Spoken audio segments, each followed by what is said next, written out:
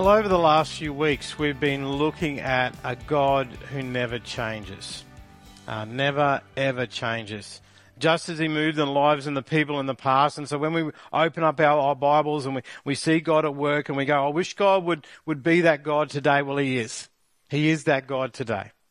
Because he moves in the lives of people today. And in this series so far, we've actually been looking at how he moves and how we can experience. And we've looked at the fact that God is always speaking. God is actually actively speaking in our world and speaking to us in different ways as well. Last week we looked at God is always hearing and how we can come before God and all of a sudden remove the barriers that so often sort of build up in our lives, and God is able to, is hearing us and hearing our needs. But the thing is, I suppose as we come today, there's depending on what type of personality you have and depending on, I suppose, maybe your experience as well, today's message may come across a little bit different. Let me give an example. If you're someone who is maybe a little bit nervous by nature, and so when I say God always sees, straight away you get a bit of anxiety. Now, maybe you're not nervous. Maybe you're someone who is regularly guilty because there are things that you keep doing wrong. Like, I can look out here and I can start looking at people and people are looking down, people are smiling, thinking about all the things that God would be watching them do. And it's like watching your children at time, because sometimes I'll look at my kids and you'll see them do something amazing and go, oh, that's a real blessing. Like they've shared that or they've done that or they've helped out in such a way. And the next day you see them sneaking chocolates from the fridge. And so both things are true. And so, like, I'm not God, I don't see all those things, but God sees the delightful things that happen in our lives. He also sees the things that we get up to, but he also then sees the problems that we're in. He doesn't miss those. So when we go and pray, it's not like God needs an update. God, you didn't see what happened today. Let me tell you about my day. Now, God wants to hear from us and about our day, but God is not surprised by that. But I suppose this is the question that maybe a thought that goes through our heads, knowing what happens in our lives at times.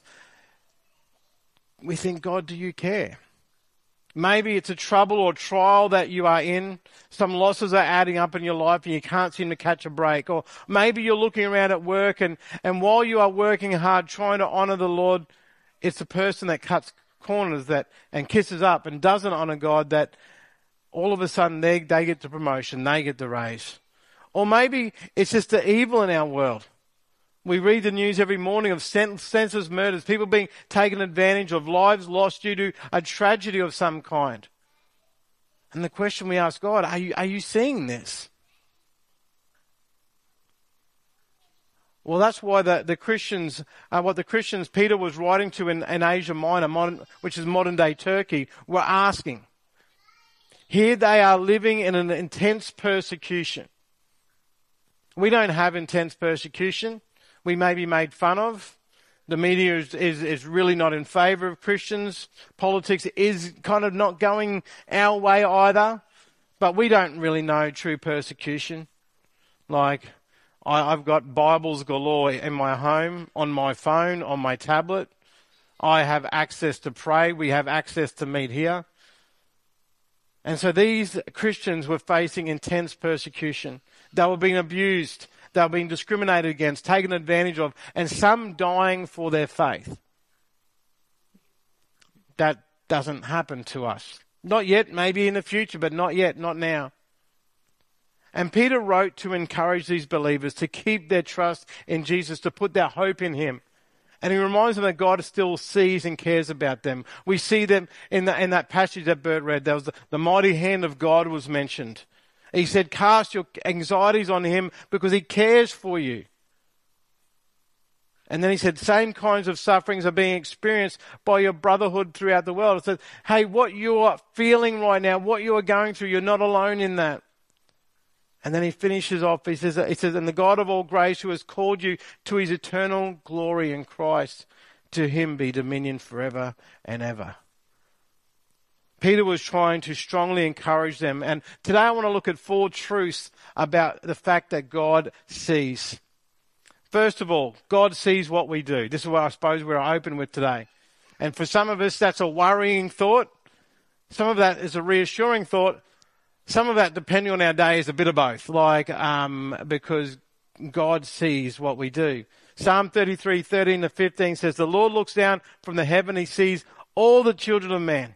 And from where he sits enthroned, he looks out on all the inhabitants of the earth. He who fashions the hearts of men and observes all their deeds.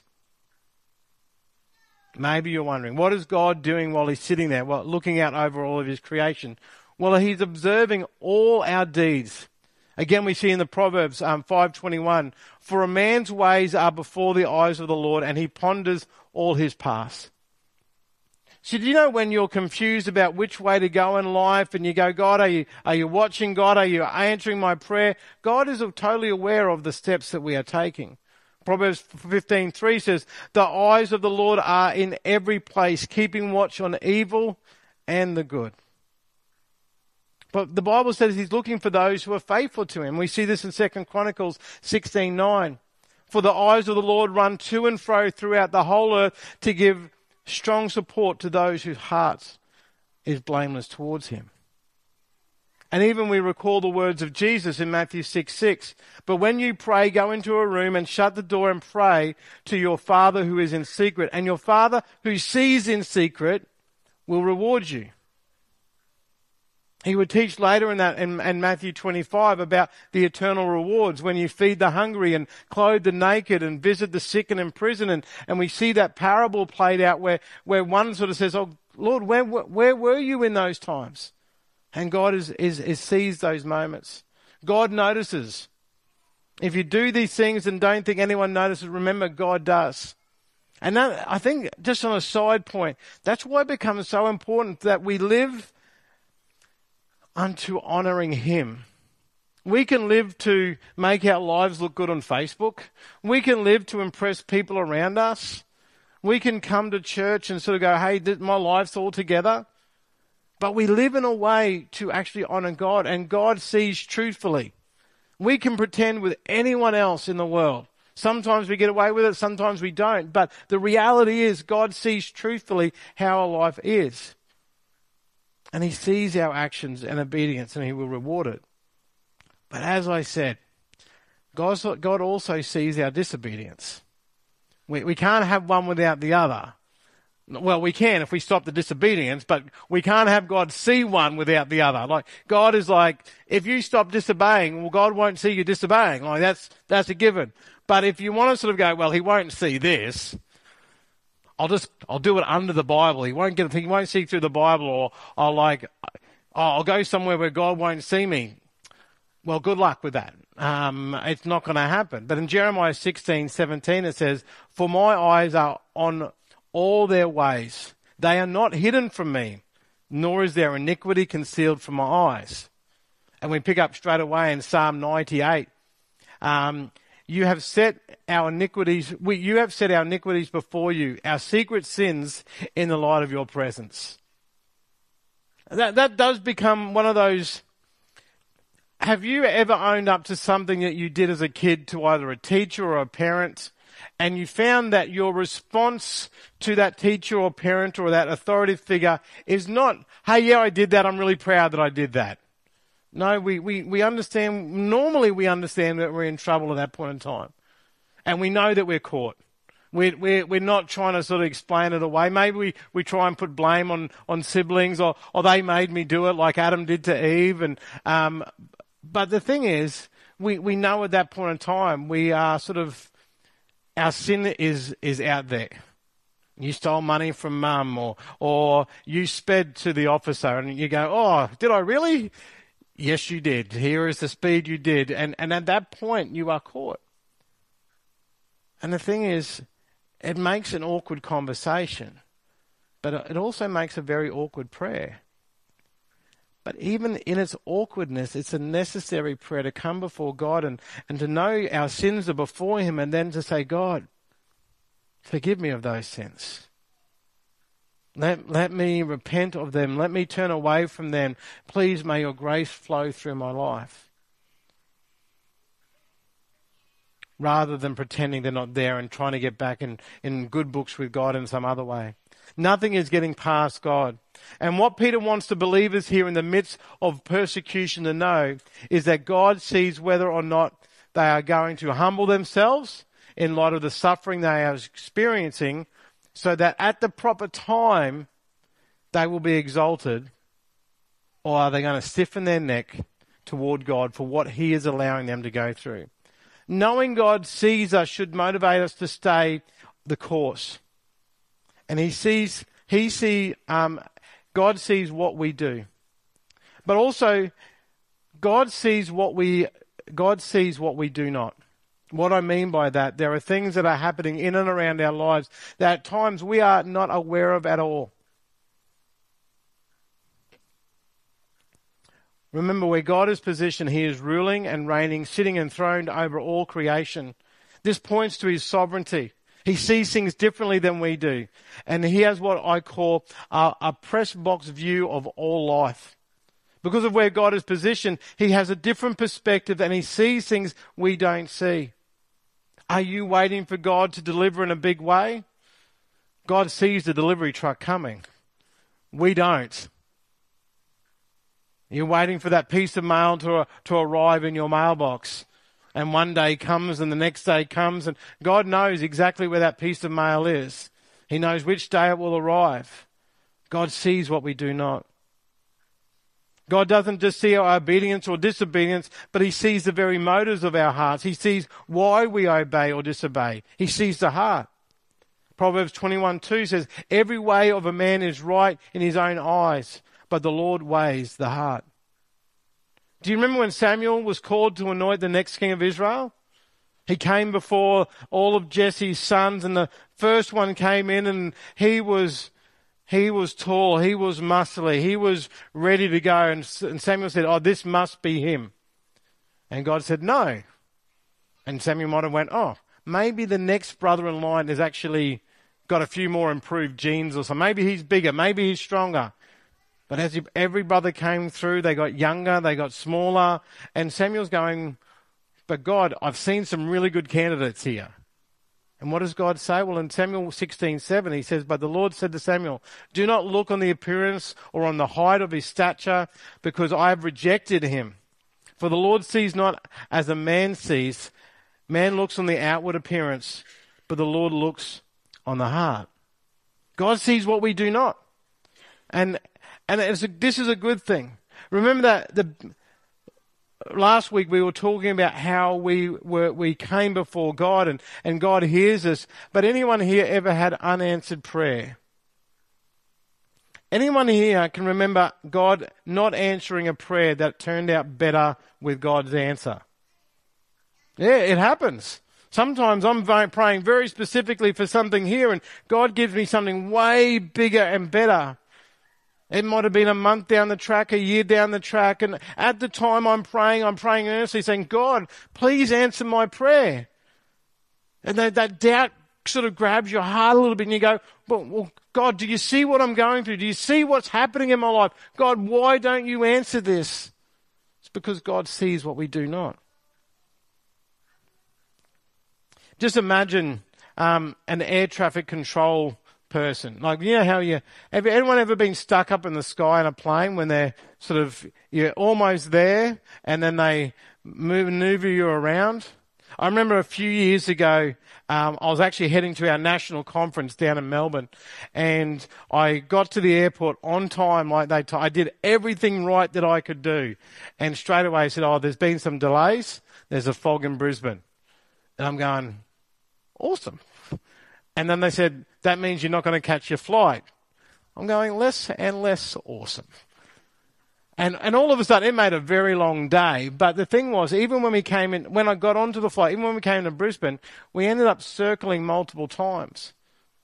And here I will admit, I'm getting a little bit less patient at this point in time, saying, I just want to get on the ground just in case that flight of mine hasn't left yet. And to make it even worse, when I got there and I walked off the plane that I was meant to hop on was outside there and people were walking on and I missed it by that much. And the thing is, while I'm waiting to get to the ground, all these air traffic controllers are in a room somewhere and they know where all the planes are. They know that this plane is going this way and this plane's going this way, but this plane's this high and this plane's this high. It's all good. They've got a totally different perspective, and all I can see is the runway down there, and I want to get there as soon as possible. And the air traffic controllers are going, well, no, not yet. You need to do another loop around here, and you need to do another loop around there, and you go that way, and then it all happen in a planned way. Well, that's how God works. God can see all those unknown things happening in our lives. Our seeing is limited. God's is not.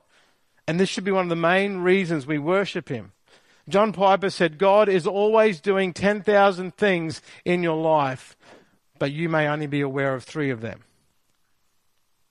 That should be give us a lot of assurance, because at times we do sit and wait for God to answer very specific things, and we miss the things that we can be praising him for.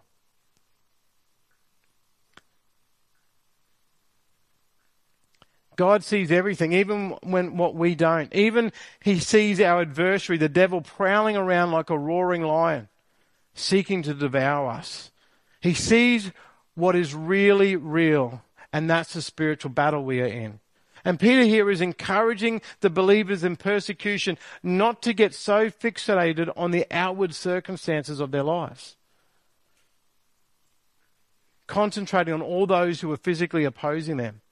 He's reminding them of who the battle is really against. And we look at the words of Paul in Ephesians 6:12. For we do not wrestle against flesh and blood, but against rulers, against the authorities, against the cosmic powers over this present darkness, against the spiritual forces of evil in the heavenly places. Are you beginning to understand a bit more clearly why we desperately need God so much? Because he sees what we don't. And Peter tells the persecuted believers to stand firm in their faith with that idea. So God sees what we do, God sees what we don't. And thirdly, God sees what has us down.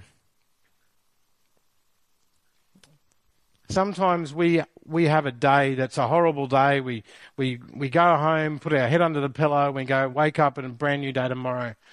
For some of us, that might turn into a week. For some of that might become a month or a year, and we're stuck in this moment where we are down. And in 1 Peter, God is very aware of the believers and the suffering and the persecution they are going through. And again, it has not caught him by surprise. God sees. And I need you to understand this as well. God sees you right now. In the midst of your hurt and pain, in your struggle and hardship, in your confusion and tears, God sees you. This principle reminds me of the story in the Old Testament of Hagar. For those who don't know Hagar was the servant of Sarah. And God had promised Abraham and Sarah that they were going to have a child who would be a blessing for all people. And the problem was, they weren't young at all. And so as the years went past and they pushed past their 70s into their 80s, all of a sudden they began to conceive a plan that would allow God to deliver on his promise. Have you ever done that? Tried to go, God, you promised this to me. I'm just going to help you out a bit, but I'm going to do it in a way that you may not want me to do. Well, that's exactly what Abraham did. And all of a sudden, basically Hagar fell pregnant with Abraham's child. But having that child basically, I suppose, made Sarah bitter towards her, and she treated her harshly. And so what did Hagar do? She runs into the desert to get away from Sarah. And she is a broken woman. She is a servant, and a servant who only did what she was told to do. She is tired. She is alone. And she has absolutely nothing and no one. And at that moment, an angel of the Lord appears and tells her to go back, to submit to Abraham and Sarah. And the angel of the Lord promises her in this that she will have a son. And listen, this is her response we see in Genesis 16:13.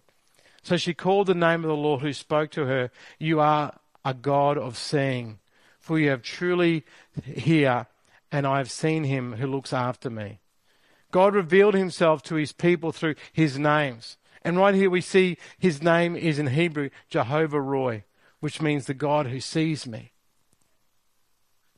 Hagar said, you are the God of seeing. Truly here I have seen him who looks after me.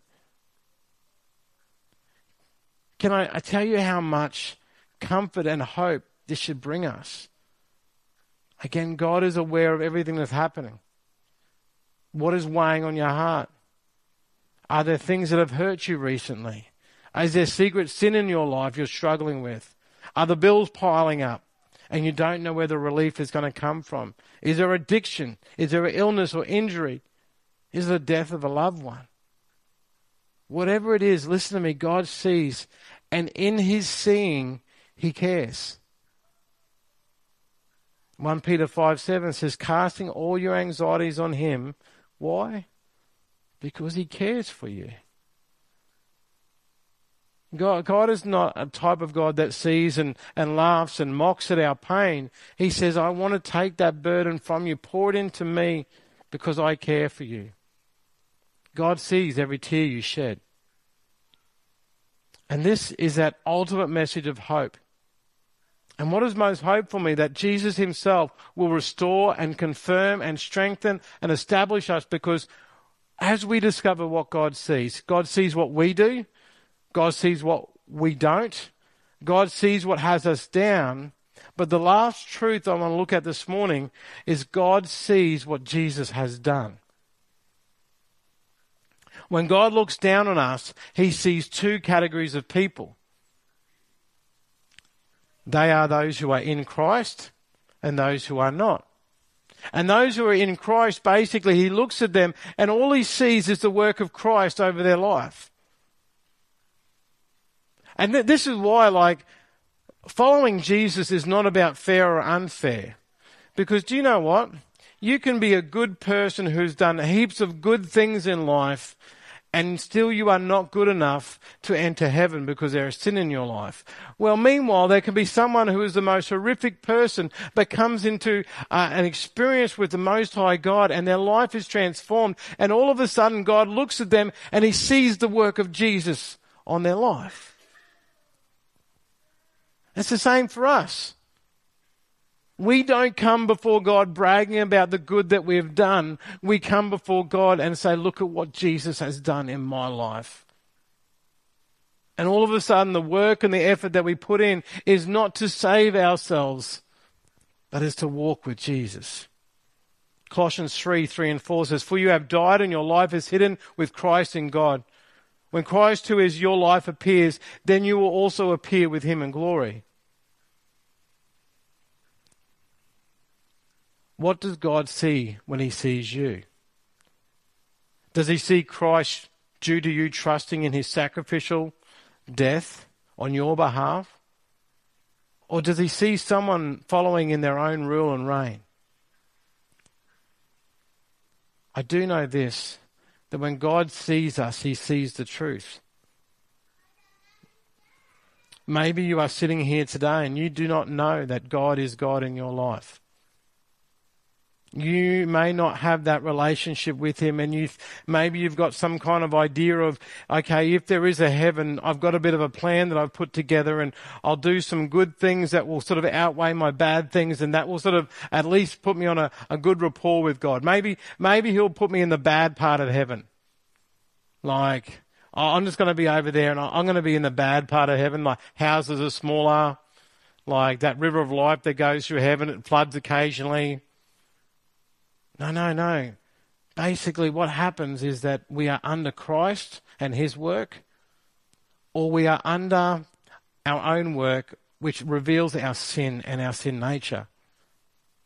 And so today, maybe you are needing to invite the God who sees into your life.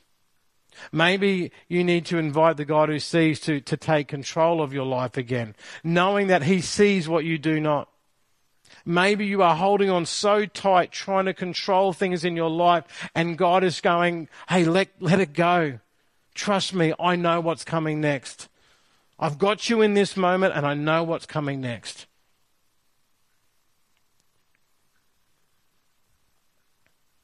The thing is, knowing this truth, knowing that he sees me, he sees what I do not, he sees what gets me down, and he sees the work of Jesus in my life. It gives me the great assurance, firstly, that he cares for me, and that gives me great hope to face each and every day with a confidence and assurance that God is not surprised of what comes up in my life. God always sees. And with this confidence, we can face every day, no matter what trials or challenge comes our way. Let's just take some time to pray this morning. Lord, as we come before you today and we lift up our lives before you, we realize straight away that you see each of our hearts this morning. You see where our minds are at. You see what tomorrow may bring. You are aware of what you are going to be doing and in our lives and what we will be doing in our lives. And so, Lord, as we come to you today, may we take that hope on board that you see our lives in all their fullness, and yet you love us fully. You see the work that we have allowed Jesus to do in our lives and encourage us to let him in more and more.